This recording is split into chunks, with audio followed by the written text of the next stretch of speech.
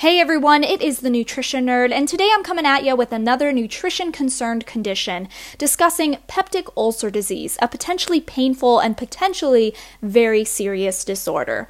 Now, a peptic ulcer is a sore on the lining of the stomach or duodenum, or early section of the small intestine. A few things can cause this sore.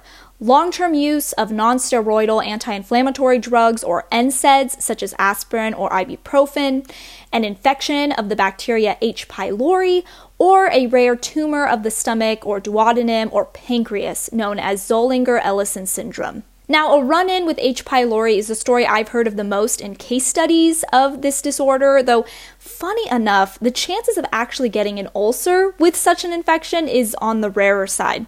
In fact, approximately 30 to 40% of Americans get an H. pylori infection at some point in their lives. Now, the infection usually goes dormant without any signs or symptoms, so it's a particularly special, unlucky case if peptic ulcers do in fact pop up. Now, diet doesn't have much of a say in treating or preventing peptic ulcers, but it does matter in the initial prevention of infection.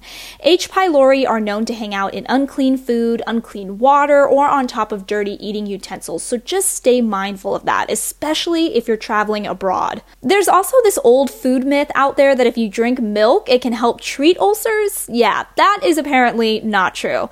Oh, and stay away from the drinking and smoking, as these too can feed into the spread of ulcers. This has been the Nutrition Nerd. Hopefully you learned something new today, and I will catch you in the next one.